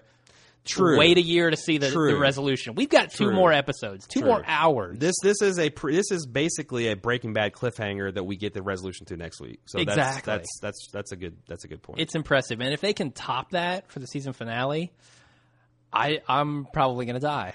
I think heart attack is in my future. Well, no instant reaction cast for that one. No. I'll be rushing your ass to the hospital. Absolutely. So why don't we do some listener feedback? We've got a bunch of it. Do you want me to do the old stuff? We're running low on time. Do you want me to do the old quick. stuff first, or do you want to do the new stuff first? Why don't you do some old stuff first, and then we'll talk about the new stuff. Okay. So this will all be about last week's episode. All right. First of all, we got a new feedback formula because we are running into some time constraints and we're getting so much of it. Yeah. Basically, if Jim and I came up with this in our notes as we were watching it, we're claiming these thoughts as our own. Yeah. You're getting cut out, listeners. No credit for this stuff that we observed during watching it. If you sent in a prediction that was invalidated, so if you send in us a prediction for next episode and we watch next episode and you're wrong, we're not going to read it and you're not going to hear me say, you're wrong. Yeah. So why would we want to do that? Yeah, we don't want to rub that in your face. Actually, I had a listener kind of say, like, hey, dicks. Maybe edit that out next part. Yeah, so we will. 3, if we receive the same idea from multiple people, we might amalgamate that stuff, and since we do this all so fast, your name might not get credit for it. So if you send in a very common theme or something we already came up with or something that was invalidated, we're just going to have to skip it. Yeah, sorry. We are going to still try to. We are going to try to still email everybody back. So yeah. Some Facebook feedback. Feedbook. No, I'm going to leave that because that's actually recent stuff. Dave in from Pennsylvania says afterwards he thinks that Walt's pride is going to take over after he disposes of Gus, and he's going to build his own lab underneath the car wash. He's going to sell a product better than what comes out of Gus's lab. That's hard to believe. And he'll undercut his prices and put him out of business. I think he assumes that Gus is going to survive. So what do you think about the car wash as lab theory at this point? We've heard it postulated several different times. I like it because it's very similar. A lot of chemicals around, a lot of machinery that most people wouldn't have any idea what it does. Right. I like that angle of it. I don't think he's going to be competing with Gus because I don't think Gus is going to be alive. Well, plus there's 16 more episodes. Yeah. There's got to be more Walt making meth, right? There's got to be more of that, and he's got. Has he ever not made meth in a season of Breaking Bad? No. That's the whole show. What it's about. So Yeah. I mean, I think that the car wash seems like it's the best place to do it. You're right. Once he takes out Gus, what does he do? He's got to start. He's either got to get out of the game, which makes for a boring 16-episode future, right? Or he's got to start his own thing. Yeah, how can you do 15-some hours of him just running a car wash? That's or boring. Running from Gus if Gus survives. Gus is dead, man. Yeah, we'll see. Dave from Maryland says, I'm surprised you didn't bring up the fact that Jesse's entire cooking in Mexico was taped on video camera. He had a problem with that, that's going to be blackmail material. It's the same thing as is Gus taping all this stuff? Is he making notes on a criminal effing conspiracy, basically? Because he has Walt and Jesse in the lab cooking meth. Yep. I mean, that's all recorded already. Right. So, anyway, he also says, keep up the great work. Yours is the only Breaking Bad podcast I listen to. Don't read that. Other than the official one. Honestly, thank you. No, step it up. We demand exclusivity. What? Unsubscribe from Dixon's. No, I'm serious. No. That's pretty high praise. Diamond Rattler. We need a soundboard so we can put the little rattler snake in on that. Yeah. Just want to point out that third pill that Gus had may be used for when Jesse tries to poison him with the cigarette. People aren't giving up on the right. Hey now.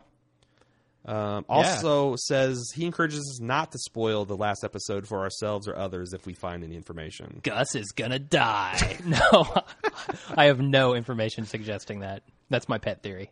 So that's one vote against. Herbert says that Zafiro seems to mean sapphire, which sounds true when you look at the bottle. And I mentioned this kind of last week that it means the blue gem. Yeah. And again, this is a reference to the Blue Sky meth.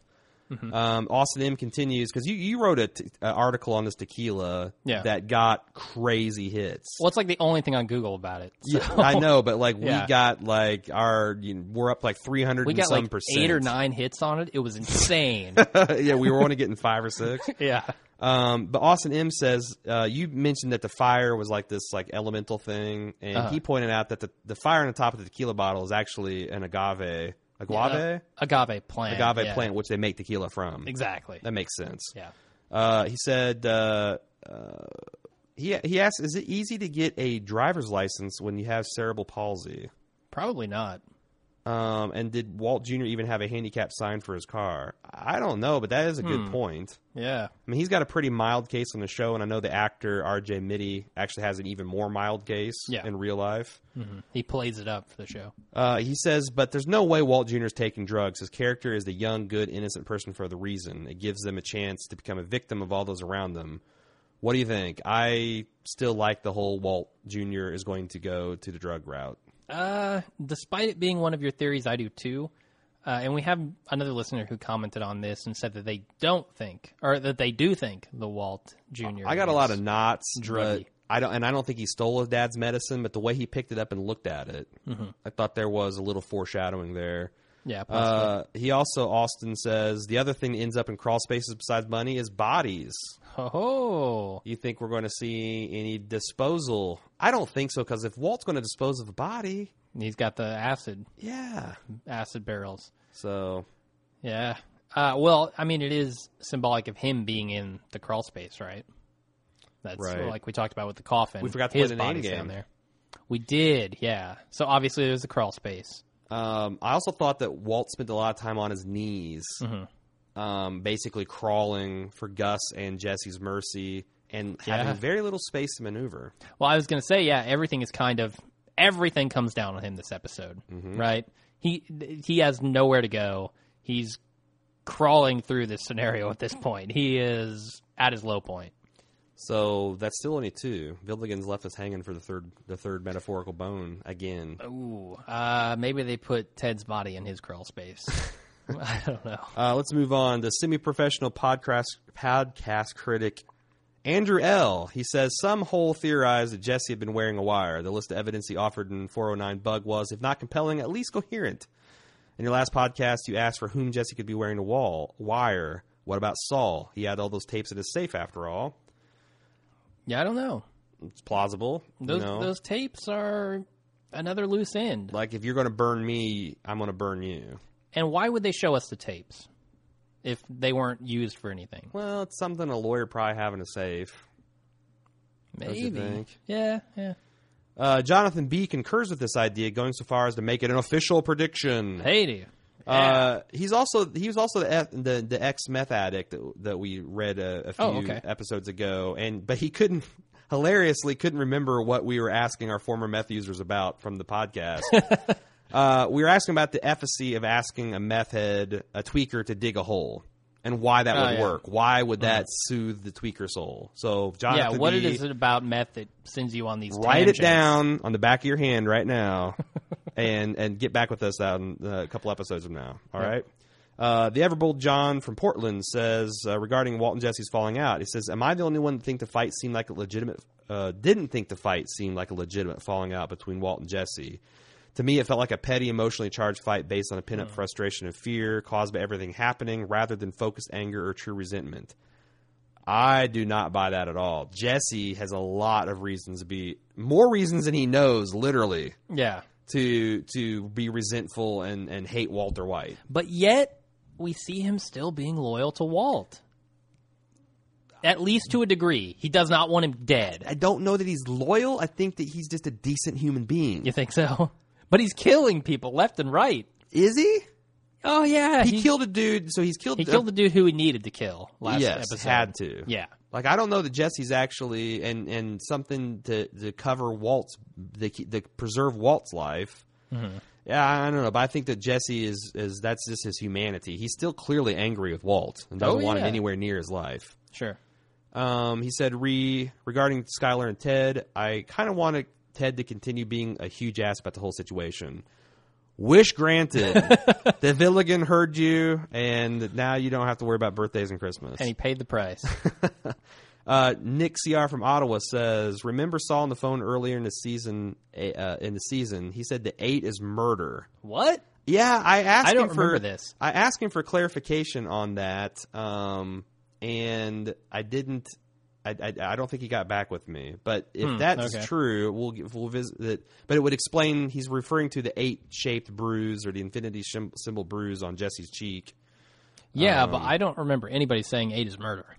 Yeah, me either. So, yeah, and he didn't respond, darn it. All right, well, let's move on. Amanda T. from Louisiana said on the meaning of the word salute, she says, I thought that since this word means health, it may shed some light on how Gus's actions in Mexico influenced the health of his empire in America. We don't fully yet know if poisoning the cartel is going to help or hurt Gus's operations. That's a good point. Yeah, that is. I mean, they had some kind of symbiotic relationship going for many, many years. Mm-hmm. Maybe Gus is a little bit big for his britches. Ted M. has some more thoughts on Salud. He said he thinks the word relates to Walt, his relationship with his son, his own sense of himself. I think he heals emotionally a lot in that episode, and the last shot of him standing in his driveway, he looks filled with purpose and confidence, and not the fake confidence from 38 Snub when he tried to walk up to Gus's house and shoot him, but real confidence. I think it means that Heisenberg's back. I'm not seeing... After this episode? I mean... Walt's got to do something drastic to get himself out of the situation. Some Heisenberg will return. Oh, I think he's going full Heisenberg. He has nothing to lose. Okay. Absolutely nothing now. He disappears his family. He goes full Heisenberg. Okay. He's got to. What other choice does he have? I don't. I concur. Evan K. says, I don't know. By the way, he's the one that said Jay looks like the Clemation character. In the Hotels commercial. Yeah. Thank you, Evan K. I don't know what everyone's talking about regarding Jay Jr. being such a druggie. I don't see it at all. No, we haven't seen any of it yet. Yeah. So one other thing, you talk about Villigan's interview where he talks about the Scarface influence. Because I haven't seen the interview, so I don't know. But did he say the character was going to... Which character was definitively going to change the Scarface? And did he say it was going to be Walt? Because at this point, I can't see Walt becoming a gun-toting badass. But Jesse has killed a lot of people and is turning into more of a controller. I don't recall. He said it's the story of Mr. Chips turning to Mr. Scarface. Yeah. So, is Jesse Mr. Chips? At the beginning of the season, I don't even know who the hell Mr. Chips is. Neither do I. That's kind of like when people said Jar Jar is Step and Fetch It, and I'm like, who the hell is Step and Fetch It?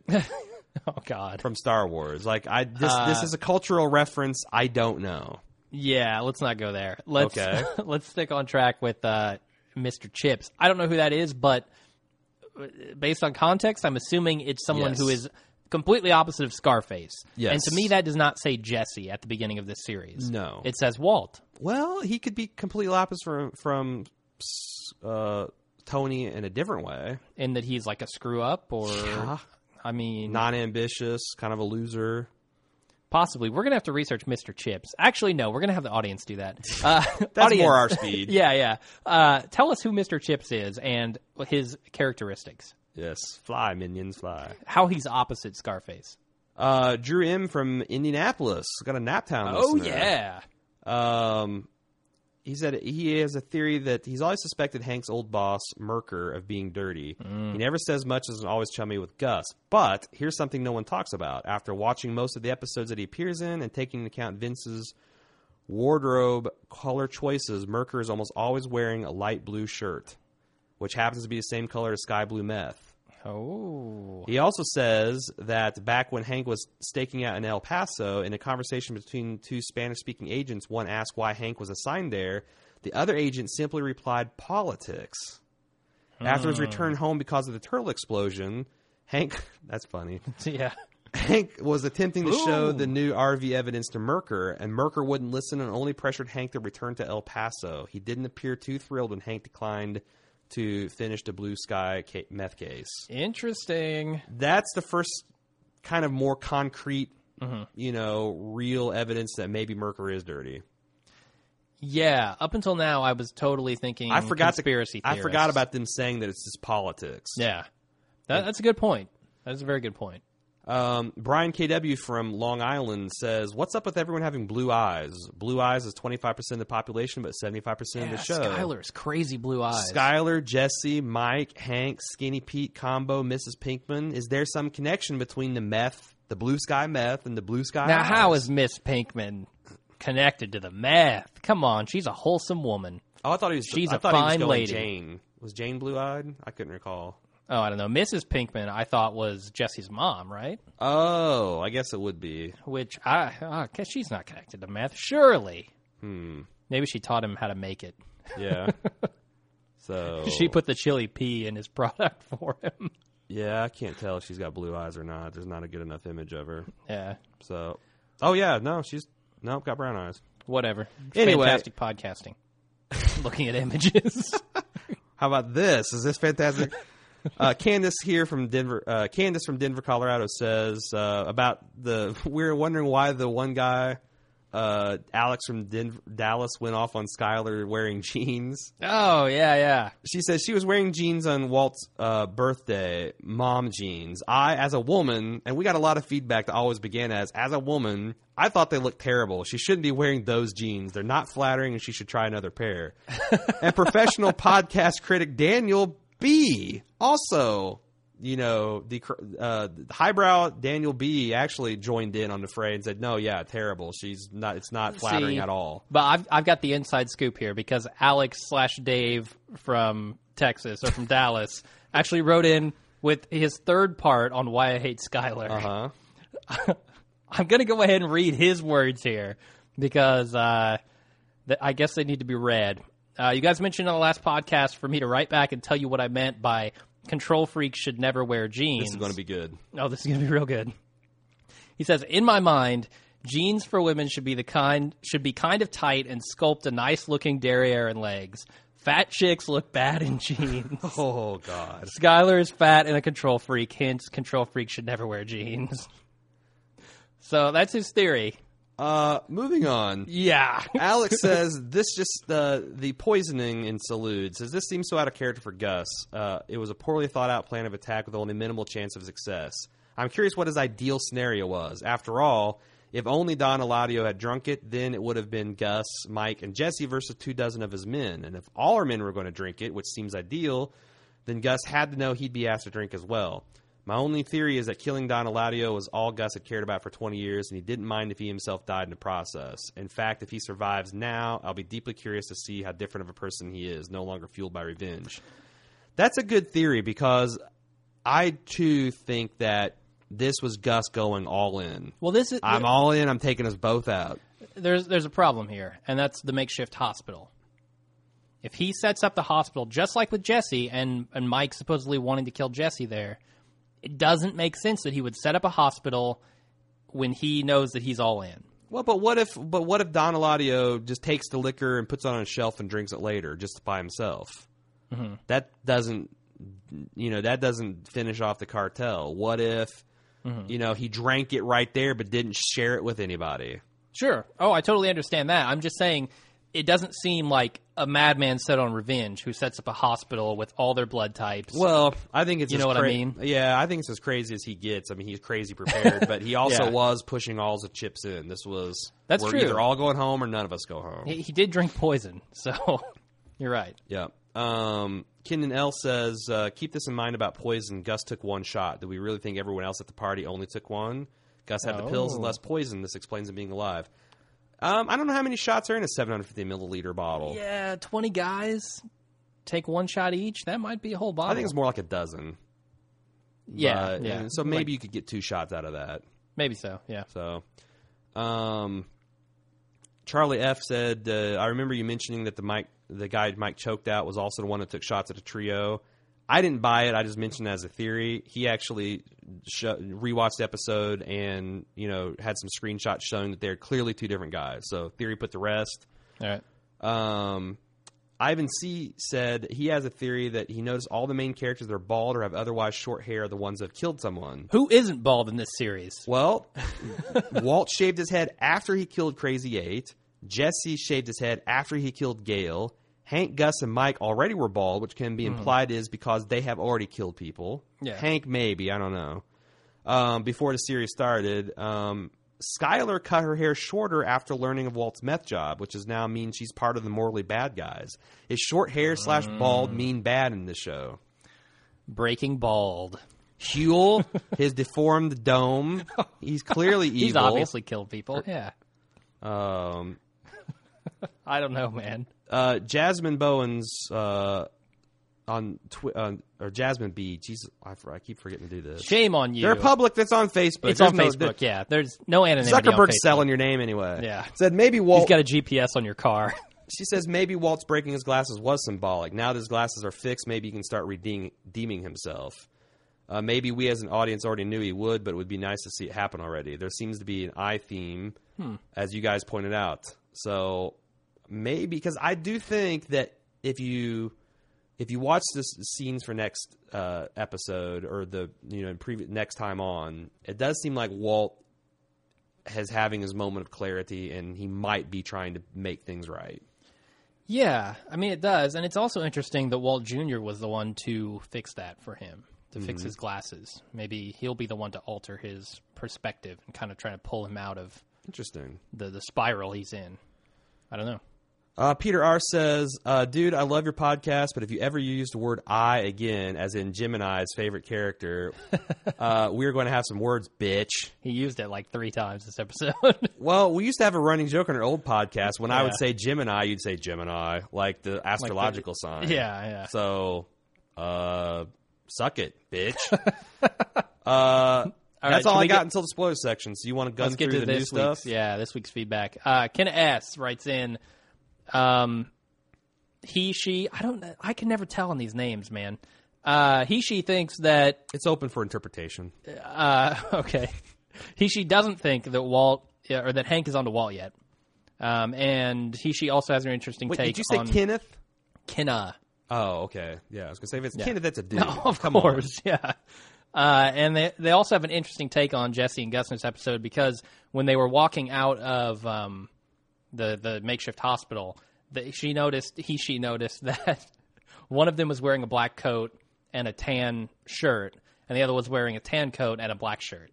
Ooh. And that was kind of like a yin and yang representation there. Although I think they're becoming more and more alike, honestly. Well, and have you noticed that Walt, as he became Heisenberg, started dressing more and more kind of regally in these rich purples and reds. And now, have you noticed what he's wearing the last few episodes? He's back to Walter White mode. Yeah, he definitely is. Wear the khakis and the white shirts and the khaki windbreaker. Absolutely. He's come full circle.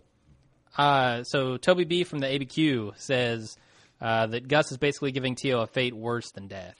he's rubbing it in that, hey, all your actions are coming back to kill your family and friends, which is interesting because that's the same realization that Walt had this episode, the same realization that Skyler's having this episode. Everyone seems to be coming around to this idea that, hey, my actions cause these things. Yeah, and killing Tio at this point, I think, would be an act of mercy, which is not Gus's game. Yeah, like you said. And also being from the ABQ, he says, those are no camera tricks, man, with the reference to the cloud scene. It's just the ABQ sky. It's just how they roll. Aaron T. from Michigan thinks that Walt needs to go into Heisenberg mode now because we are running out of time, and he needs to get his shit together quick. The audience is wanting it, man. And I want it, yeah. And when it happens, it's going to be really satisfying. Well, he hopes that it's going to be done with science. He wants like a Tuco, I'm going to blow the building up sort of thing. And I don't know about Ryson. The Ryson's kind of played out now, but we'll see. Drex writes in and says, the whole Jesse walking across the desert thing with Gus made him think of Villigan's boner for Westerns. Basically, Villigan really likes Westerns. And he thinks it'd be interesting if Walt and Jesse have a showdown with Gus in the desert at the end. I think they just did. Cool. That was very spaghetti Western, the long shot of the two guys facing off. That's true, yeah. That's a good point. Rob writes in. He says, the very last scene was Walt's transformation to Heisenberg, which I totally agree here. I think he's going to go full Heisenberg mode. He said that the shot of them pulling back reminded him of like a space shuttle launch, and Walt is launching into Heisenberg mode here. I don't know. Interesting. So Jerry writes in, he thinks that the next episode, either Jesse's girlfriend or her kid is going to smoke that Ryson cigarette. Oh, my God. Can you imagine? Gilligan, you... How rotten is that's he? Deep hurting. Oh, it God. It really is. That's... Oh, wow. Yeah, that's... Wow. Yeah, definitely. Shep writes in, and apparently he skipped a whole bunch of episodes and listened to our podcast. So to hear his name shouted out like 3 times last week. All right. So he writes in and says, just from the brief exchange that Walt Jr. had with Skyler, he thought that that Walt Jr. was popping pills, is a druggie. She said something about his homework and how he wasn't doing it. No, it's just you clearly never had a teenager or been one yourself. Yeah, you lied to your mom about that stuff all the time. And he's also the one who wrote in about the pullback shot from the crawl space with the light flashing. So that was a cool observation. Bart DS from Belgium writes in. He says that he thinks the cloud passing overhead was real because, like you said, the audio was dubbed in later after the fact, which it's kind of hard. I was thinking it'd be pretty hard to get the audio from that shot because it's such a wide shot that how do you get the mics in close enough to pick up any audio? And I understand that they have like shotgun mics that you can do that, but I don't know how you do that. Alex in Dallas writes in, we read his earlier. Rob O writes in with a crackpot theory. He says Mike is going to make one more appearance in this series as the hero. He's going to hold a grudge about Gus attending to his own medical needs first and put a bullet in Gus right before he dies himself. I think Mike would understand the whole putting the other guy's needs first. Possibly, but it's my theory that Mike is going to team up with Walt to kill Gus. Yeah, so and I've got to go with it. Yeah, all right. I'll buy that. John from Portland has a couple things here about Walt crashing the car. He thought it was kind of lame, but he was with me where if he goes into that laundry with Hank and anybody recognizes him and says hi, then Hank's tipped off. So I think that's a good theory. So get yourself into a 45, 50-mile-an-hour car crash to avoid that slight possibility. Sure. Why not? And he also doesn't think that Hank is buying Walt's story anymore. I'm with you there, brother. He's on to him. We read that one. And we read that one. I think we're done. All right. That's it for listener feedback. Next episode is going to be called End Times. Ooh. Doesn't sound good. And then the episode after that? That's spoilers. Okay. Spoilerific, man. All right. If you subscribe to TV Guide, watch out. Yep. By the way, did you know that TV Guide's description of the episode was Skyler's plan to help Ted hits a wall?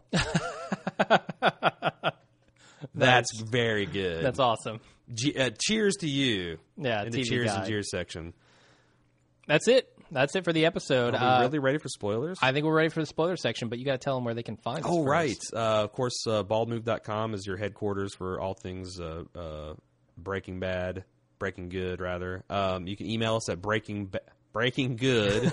Actually, Breaking Bad at baldmove works, that also too. Works, yeah. Because we're tricksy and clever. But Breaking Good at baldmove.com.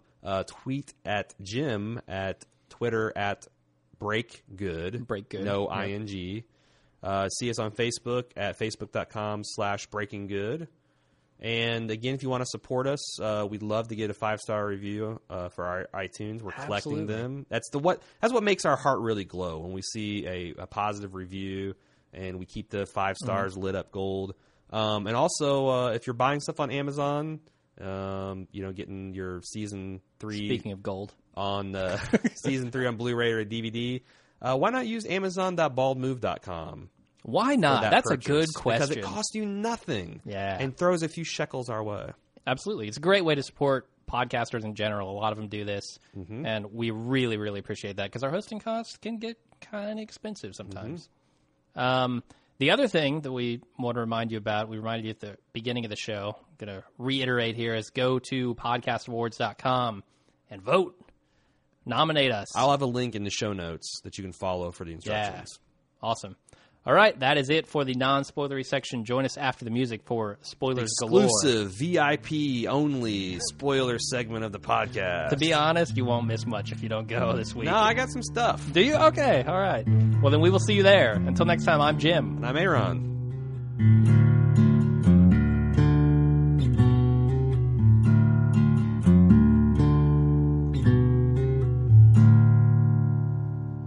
Okay, let's go ahead and run the clip for next episode. I've made choices. I alone should suffer the consequences of those choices. No one else. And those consequences, they're coming. For a longer look at the next episode of Breaking. Ooh, the consequences are coming, man. First of all, listener James H. on Facebook said the promo for next week looks like Walt's testing a homemade bomb. Oh, interesting. That's pretty science-y. It would be very science-y. Oh, it's not very chemistry-y. Well, I mean, there's got to, chemist. I don't. He just makes bombs are chemicals, man. Makes like a 2-liter bomb. They're not like plant. It's not an animal. He downloads the Anarchist Cookbook. Makes a Drano bomb. Yeah, he puts Drano in the 2-liter and some aluminum foil, shakes it some up, nails. Waits 45 minutes, and the bang just scares Gus to death. Yeah, literally heart to attack. Death. So this speech is a larger part of the, Walt kind of, because, Skyler's trying to talk him out of whatever it is he's doing in the next scene. I've seen this scene, and he's like, look, Skyler, I'm the one to blame for all these. These are all choices I made. I need to bear the full responsibility. So I actually think this is Walt trying to be the stand-up guy, and I almost wonder if it's the last, vestige of Walter White surfacing before Heisenberg completely sweeps it away. Like he's going to make one try to make it right and then go the full-blown Heisenberg. Or make sure his family is safe. Yeah, and he's obviously only doing this with his family. Will protect his family, and then Heisenberg is going to make the sons of bitches pay. Yeah, he's not going to go to Gus and try to reason with him. That's not going to happen. I also want to play this one clip. I meant to play it during the episode, but there's a person on Reddit said that it sounded like that Walt's voice, when he was giving his speech in the desert while the clouds were passing over him, was suddenly dubbed to Mike's voice. Okay. I want to listen to this and tell me what you think, Jim. I'd already be dead. Oh, wait. Let's try this again. Kill me. If you could kill me, I'd already be dead. That part where he says, if you could kill me. if you could kill me, People are saying that's Mike's voice overdubbed. And now, there's a lot more to this theory. All right. Mike has an intense connection with a granddaughter of his. And there's been some kind of hints. I don't know how strong the hints are, but people think that there's some connection between his fall from grace and out of the law and his family.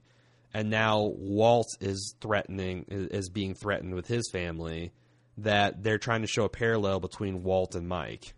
Or maybe why Mike would possibly be sympathetic by overdubbing his voice. Because I gotta say, that sounds a hell of a lot like Mike.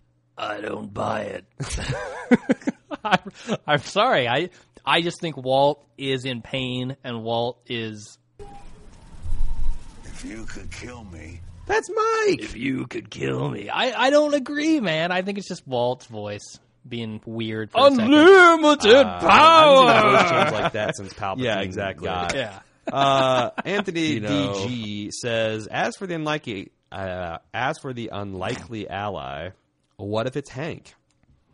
I don't like it. I don't like it. It conflicts with my Mike must join Walt to kill. Well, I thought theory. that you said that Hank was going to join up with the family business. I've said a lot of things, man. Did you paint yourself in a corner like me saying that Jesse has to kill Walt, who's dressed up as Jesse, so Jesse has to kill himself? I think so. He has to go back in time 13 years, kill baby Holly. Pretty much, yep. All right. The other thing I don't know about is that, according to the spoiler, and this is for 413, right? The unlikely ally? That Saul provides the unlikely ally. How the hell is Saul going to provide the Hank connection? Well, the uncut pizzas are coming back. We also know. No, I don't know. Anything can happen on this show. Right. I wouldn't have seen Ted sliding into a counter covered in oranges and dying this episode. True. We didn't see for sure, with full spoilers, or as full as you can get without reading the script. We didn't see how pivotal this